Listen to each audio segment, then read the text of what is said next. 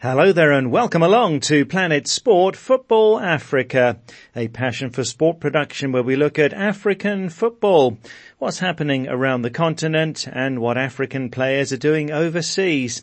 I'm Steve Vickers in Harare, Zimbabwe, joined by Ida Waringa in Nairobi, Kenya, and by Stuart Weir in the UK. And on this week's show, as teams are getting ready for next month's Africa Cup of Nations qualifiers, we're asking what it takes for small teams to become competitive. We've seen more and more smaller teams cause upsets over the years, like Madagascar, who went all the way to the Africa Cup of Nations quarter-finals on their debut last year.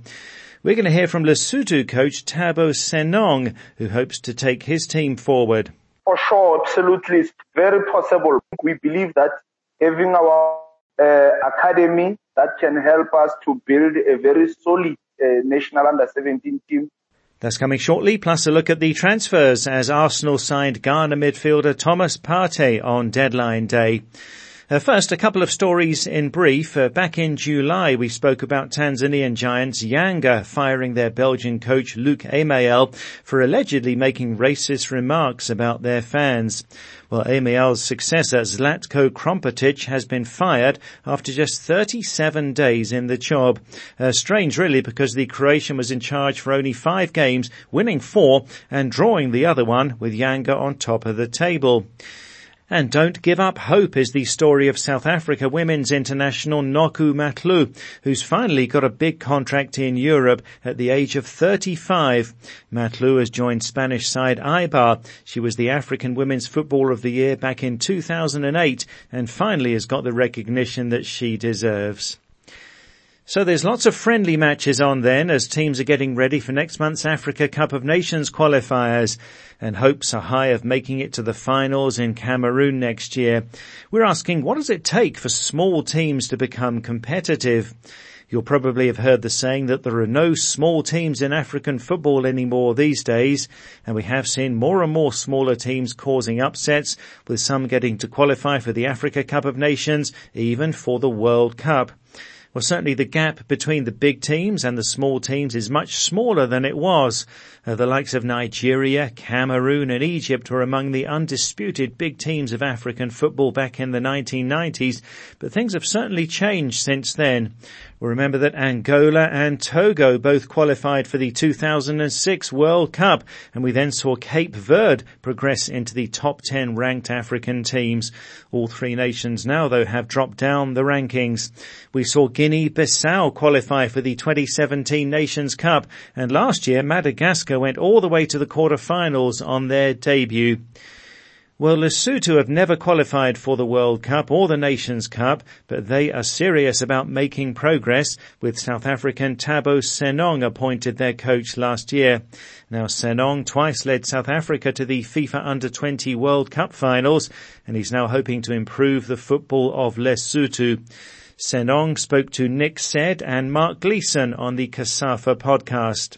It was a great opportunity for me, but also for Lesotho, for Basotho, and the senior nation. We know that we trying to improve the football and we're looking forward to be one of the fastest growing football nations in the region. And I've enjoyed the culture, of the people, the football. And such a massive challenge, huge opportunity for a young coach, but also a great opportunity for players to buy someone who wants to move them out of their comfort zone. You speak there of the challenges, coach. What do you see as the kind of the hurdles going forward? I think it is not a secret that we know that Lesotho football, we are actually semi-professional. So it's not an easy phase, especially when you are a national coach. Maybe the second challenge will be the number of players that are playing in competitively abroad, overseas, or even in competitive countries like South Africa. We have 4 players in South Africa at the moment that are representing the Lesotho national team. We also have 3 student players that are involved in college football in the US. So I look forward to see the number growing up, but it is a challenge to have such a minimal number. And then, of course, we're hoping that the number can increase to help some of the players to to go out of Lesotho and maybe go to competitive football leagues. Coach, I mean, it's often said that a small population in a country like Lesotho is a resource problem. But I mean, there are people who would say, well, Lesotho's got 2 million, Uruguay has got 3.5 million, and we all know how powerful Uruguay is. Is there a way that you can work around this problem of resources, just playing resources, only 2 million people? Is there a way for you to work around it and to become almost a Uruguay of African football? For sure, absolutely. It's very possible, Mark. Number one, we felt and we believe that having our academy that can help us to build a very solid national under 17 team could be the first start, because not having enough academies in the country has been a challenge, because obviously without the youth there's no future. With some of the good resources already that we have, like accommodation, training facility, we can be able to identify the best talents in the country, maybe possibly a group of 25 to 30 players in different districts around the country, so that we fast track them. We all know that developed countries rely on developed players for them in academies because clubs have resources. But we clubs in Lesotho that don't have resources, it will be very unfair to rely on them to develop players for us. So it is our responsibility as an association in Lesotho, as a football association in Lesotho, to have our own academy that can help us to develop better under 17 players, that will be better under 20 team, and eventually progressing to our senior national team. So that's the Lesotho coach Thabo Senong speaking to Nick Said and Mark Gleeson on the COSAFA podcast. So Uruguay given there as an example of a successful small country, winning 2 World Cups a long time ago and more recently reaching the semi-finals of the 2010 World Cup and the quarter-finals in 2018. So can Lesotho also do well with a small population? Not much for the coach to work with, I must say. A semi-professional team, only a few players outside the country, but a leadership with a vision. What do you think, Ida? Well, the task ahead won't be easy, Steve, and the vision, no matter how clear, always needs to be backed up with tangible support, you know. As for Senong, well, he's just 40 years old, but has been coaching in different capacities for almost half his life. He has a CAF A license and a coaching certificate from the renowned Johan Cruyff Institute.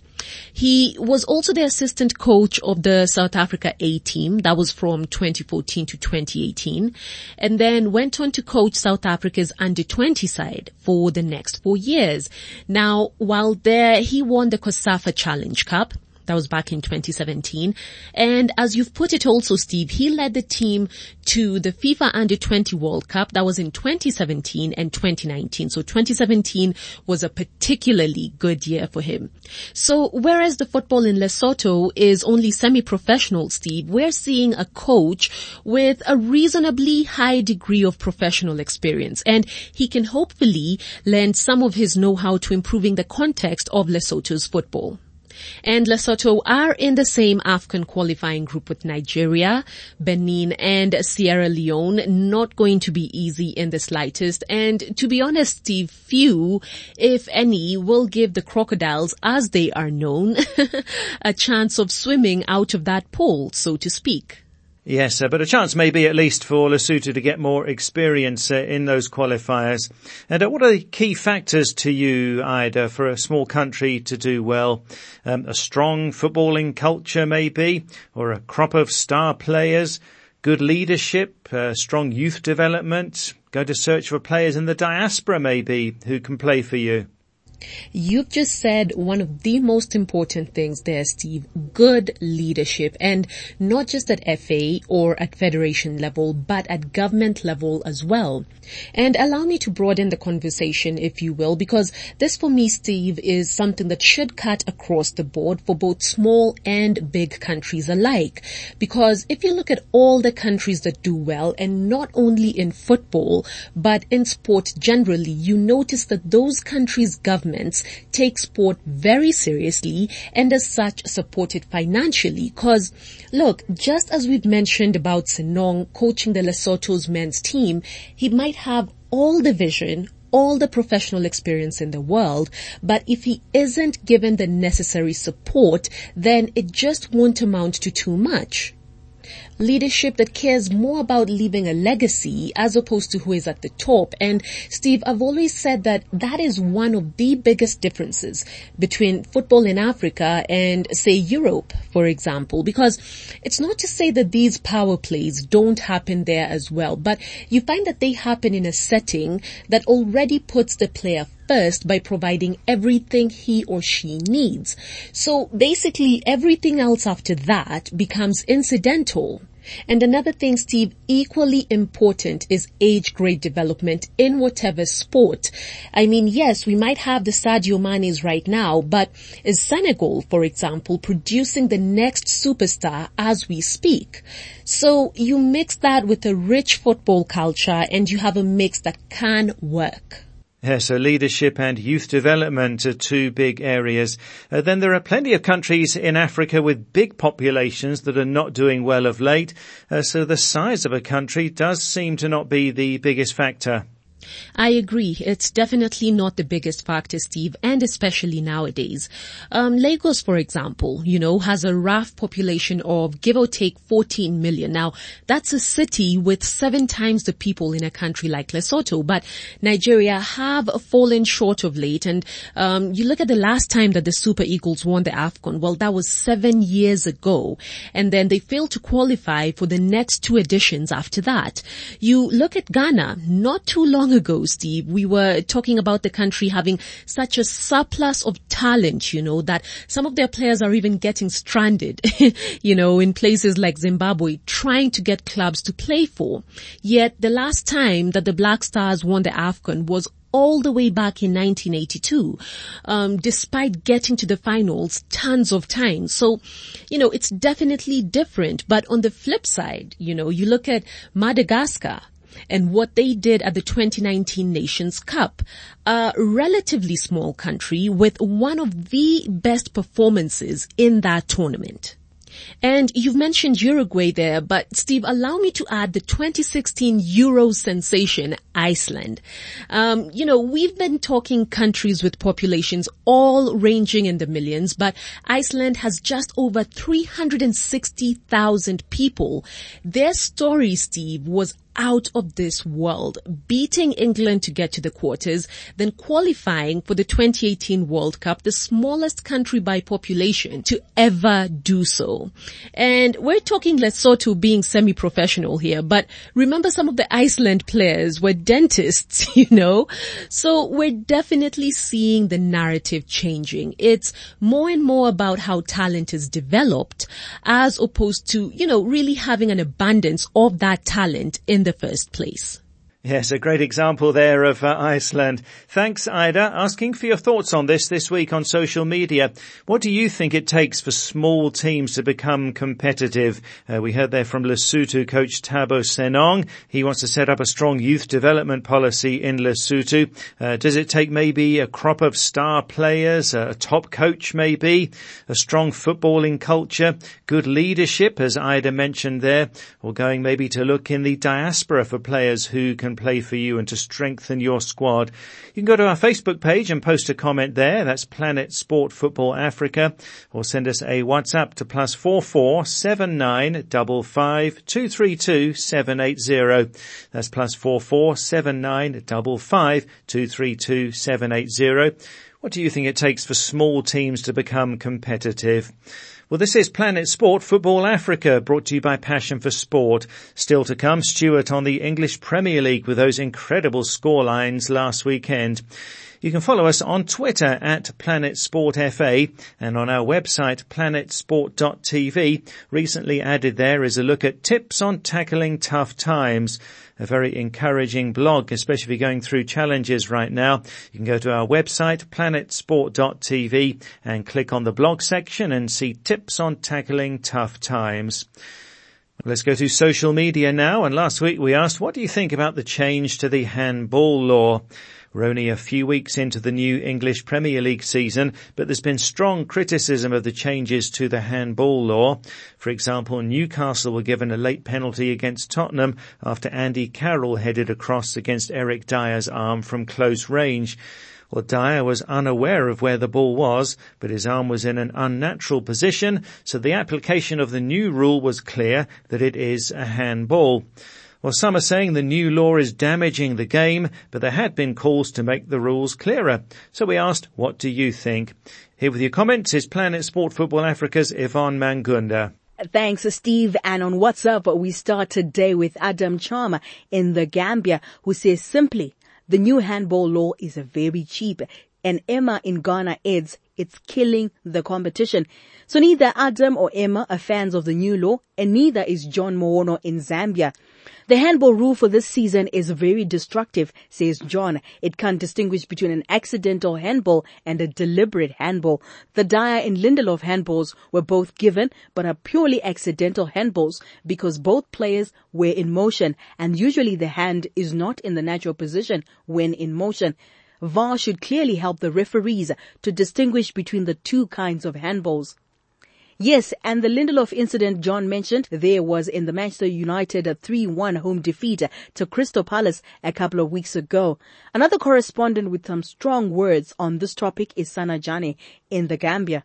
I think the new rule is really damaging the game, says Sana. The rules should be made much more clearer, or else the authorities need to revisit their decision. But not everyone is against the new law.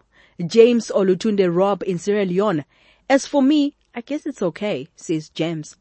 One thing we should not forget is the fact that what goes around comes around. So while it may not be favorable for you today, it will be another time. No matter how it looks, if it hits the hand, it's handball. The laws have been made not just for one team, but for all the teams. And that's exactly what happened for Crystal Palace when they won that dubious penalty we mentioned earlier at Old Trafford 1 week, but then conceded a very similar penalty themselves against Everton the next. Meanwhile, Sylvester in the Gambia is happy to give the new law a try. Well, I like the beautiful game, says Sylvester, and these football rules are on a trial and error basis. So let's give it a try and see what happens. Players too need to be mindful of where they keep their hands in the game. Remember, every game has its rules, and if you abide by the rules, you'll be safe. Richard Deko Ababio in Ghana is even more positive. It is good, for the new law can help the game, says Richard. But Lamine Sonko in the Gambia disagrees and thinks the new law is unfair. In a nutshell, that new rule is controversial rather than bad, says Lamine. I watched the Tottenham-Newcastle match from start to finish, and while I'm not a fan of either team, to me it was unjust on Tottenham. The handball was involuntary, and therefore it shouldn't stand for a penalty, especially at the death of the match. It was so unfair. And Amadou Badji, also in the Gambia, agrees. To be honest, the new law is damaging the game, because that Dyer handball was unbelievable. It's killing the spirit of the game. The responsible authorities governing football need to take a second look at this new handball rule, says Amadou. Moses is in Malawi. A new law gets confused when it's first introduced, and then eventually it gets into the player's mind, says Moses. It was the same with VAR. But now even coaches are getting confused by the new handball law. We always welcome your voice notes here on Planet Sport Football Africa. And here's Mike Ompoka in the Gambia. With regards to this new system of handball, I think the new rules will be adequately published to players so that they can acquaint themselves with the relevant ways of keeping their hands off the ball. Because the referee has the final say. If the decision is beyond his imagination, he will go and verify from VAR. So Michael's saying there that it's up to the players to keep their hands away from the ball. And the final decision is down to the referee. We can always check with VAR. But not everyone is keen on the technology that's now available. Ecclesiastes in Uganda says, too much technology and intended improvements to the game are actually killing it. They should allow for the difference between an accidental handball and an intentional one. And Ronald B. Yanate in the Gambia would like to see some clarification of the new rules. I think the FA should make the law clearer. says Ronald. Sometimes defenders jump and open up their arms to help them balance when it comes to aerial balls. So in that case, the FA should consider whether the action is intentional or accidental. And finally, Lai Sise, also in the Gambia, wants to see the new law changed. It has been pure drama with recent decisions as far as the new handball rule is concerned, says Lai. The rule is ridiculous as far as I'm concerned and needs urgent and timely intervention. So then, Steve, a few of our correspondents this week are prepared to give the new handball law a chance. And one or two think it's a positive development. But the overwhelming reaction this week is that this law is bad for football and needs to be changed, and changed quickly. Well, thanks, Yvonne. That's Yvonne Mangunda there. We'll see if the pressure from various quarters will result in any changes to the handball law. The law itself, though, was made by IFAB. That's a FIFA's law-making body. So you'd think it wouldn't be that easy to change it, at least not in a hurry anyway. Thanks so much for all of those comments. Now let's go to Stuart Weir, our European football expert in the UK. It was transfer deadline day last Monday, and Arsenal again showed their love of African players with the deadline day signing of Ghana midfielder Thomas Partey from Atletico Madrid, and Cameroon's Eric Maxim Choupo-Moting had another dream move. Steve, we keep hearing how the pandemic is causing great financial problems for Premier League clubs, but it didn't stop the 20 clubs spending $1.25 billion over the past 2 months on new players. Chelsea were the biggest spenders, $286 million, and Burnley the lowest, just over $1 million.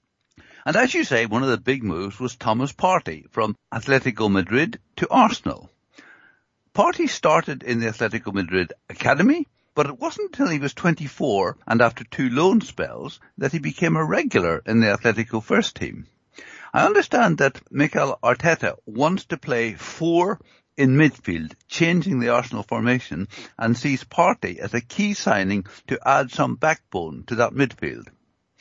One thing Partey will have to watch is his disciplinary record, with 5 red cards and 73 yellow cards in his career in Spain so far. And yes, as you say, what a remarkable season for Eric Choupo-Moting. You'd have to say that his time at Paris Saint-Germain has been disappointing, with only 13 starts in 2.5 seasons, and none at all in the league last season. He's selected for the Champions League final against Bayern Munich, and finishes up being transferred to the German club. While he is Cameroonian by nationality, he was born in Germany and played the first 10 years of his career there, so he should fit in reasonably easily. Now, Steve, we've had only 4 rounds of Premier League games, but Chelsea are already onto their 3rd goalkeeper. Their number 1 keeper, who cost $60 million, Kepa, gifted Liverpool a goal and was promptly dropped by manager Frank Lampard.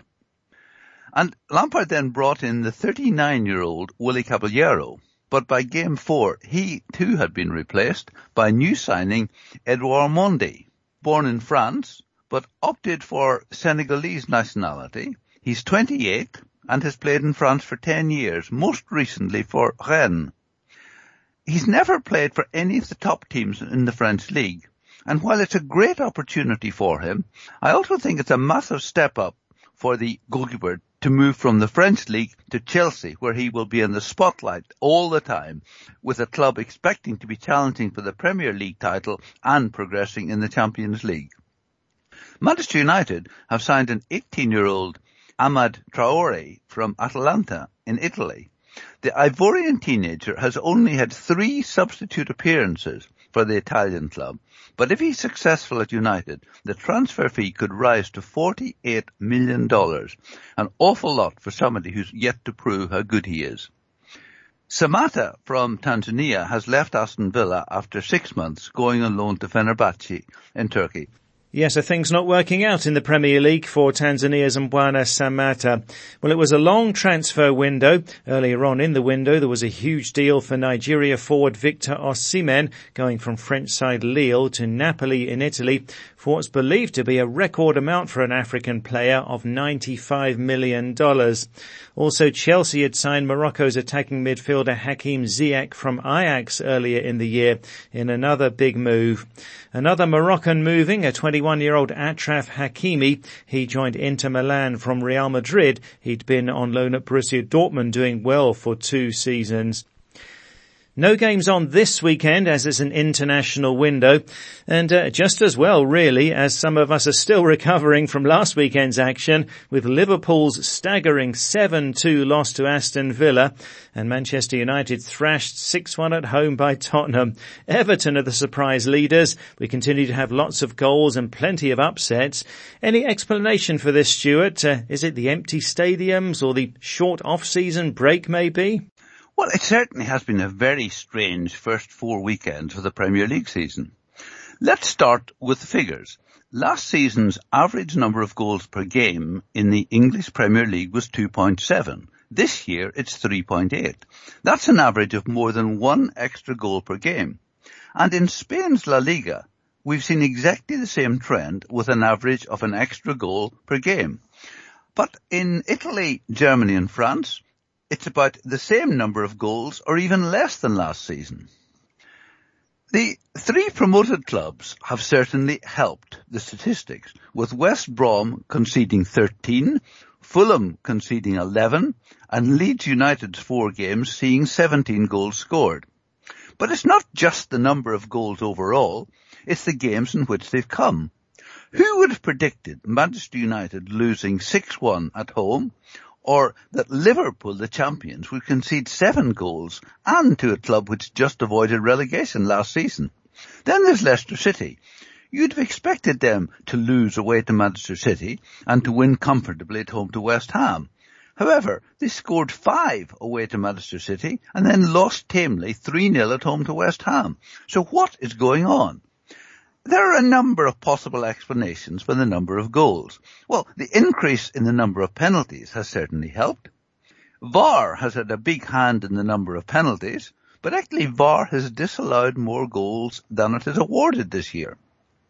Some people suggest that players are showing less inhibition with no fans in the stadium and that they're willing to take risks that they might not do with 60,000 people watching. People have told me that competing without spectators makes it seem more like a training session. And again, perhaps players are more inclined to try things in that environment. We've also seen a number of goalkeeping errors leading to goals. And remember that we're playing with a new ball, and goalkeepers may be adjusting to the flight of that new ball. I also read an article recently about the lost art of tackling. And for people of my age, the traditional hard tackling defender is very much less common than in the past. Defenders are now expected to be able to build from the back, to look comfortable on the ball, to play sweet passes, to overlap and put in crosses. Sometimes you look at a defender and think he's much better on the ball than he is in traditional defence. And to add to that, Eric Dyer of Tottenham says that defenders are now terrified of conceding a VAR penalty and are therefore reluctant to commit to a tackle. There are many theories, no one really knows, and it will certainly be fascinating to see if the trend of more goals continues when the Premier League resumes next week. And finally, Steve, there is some disturbing news from Arsenal that the redundancies due to financial issues include Gunnersaurus, the dinosaur mascot who's been around for 30 years. He will be missed.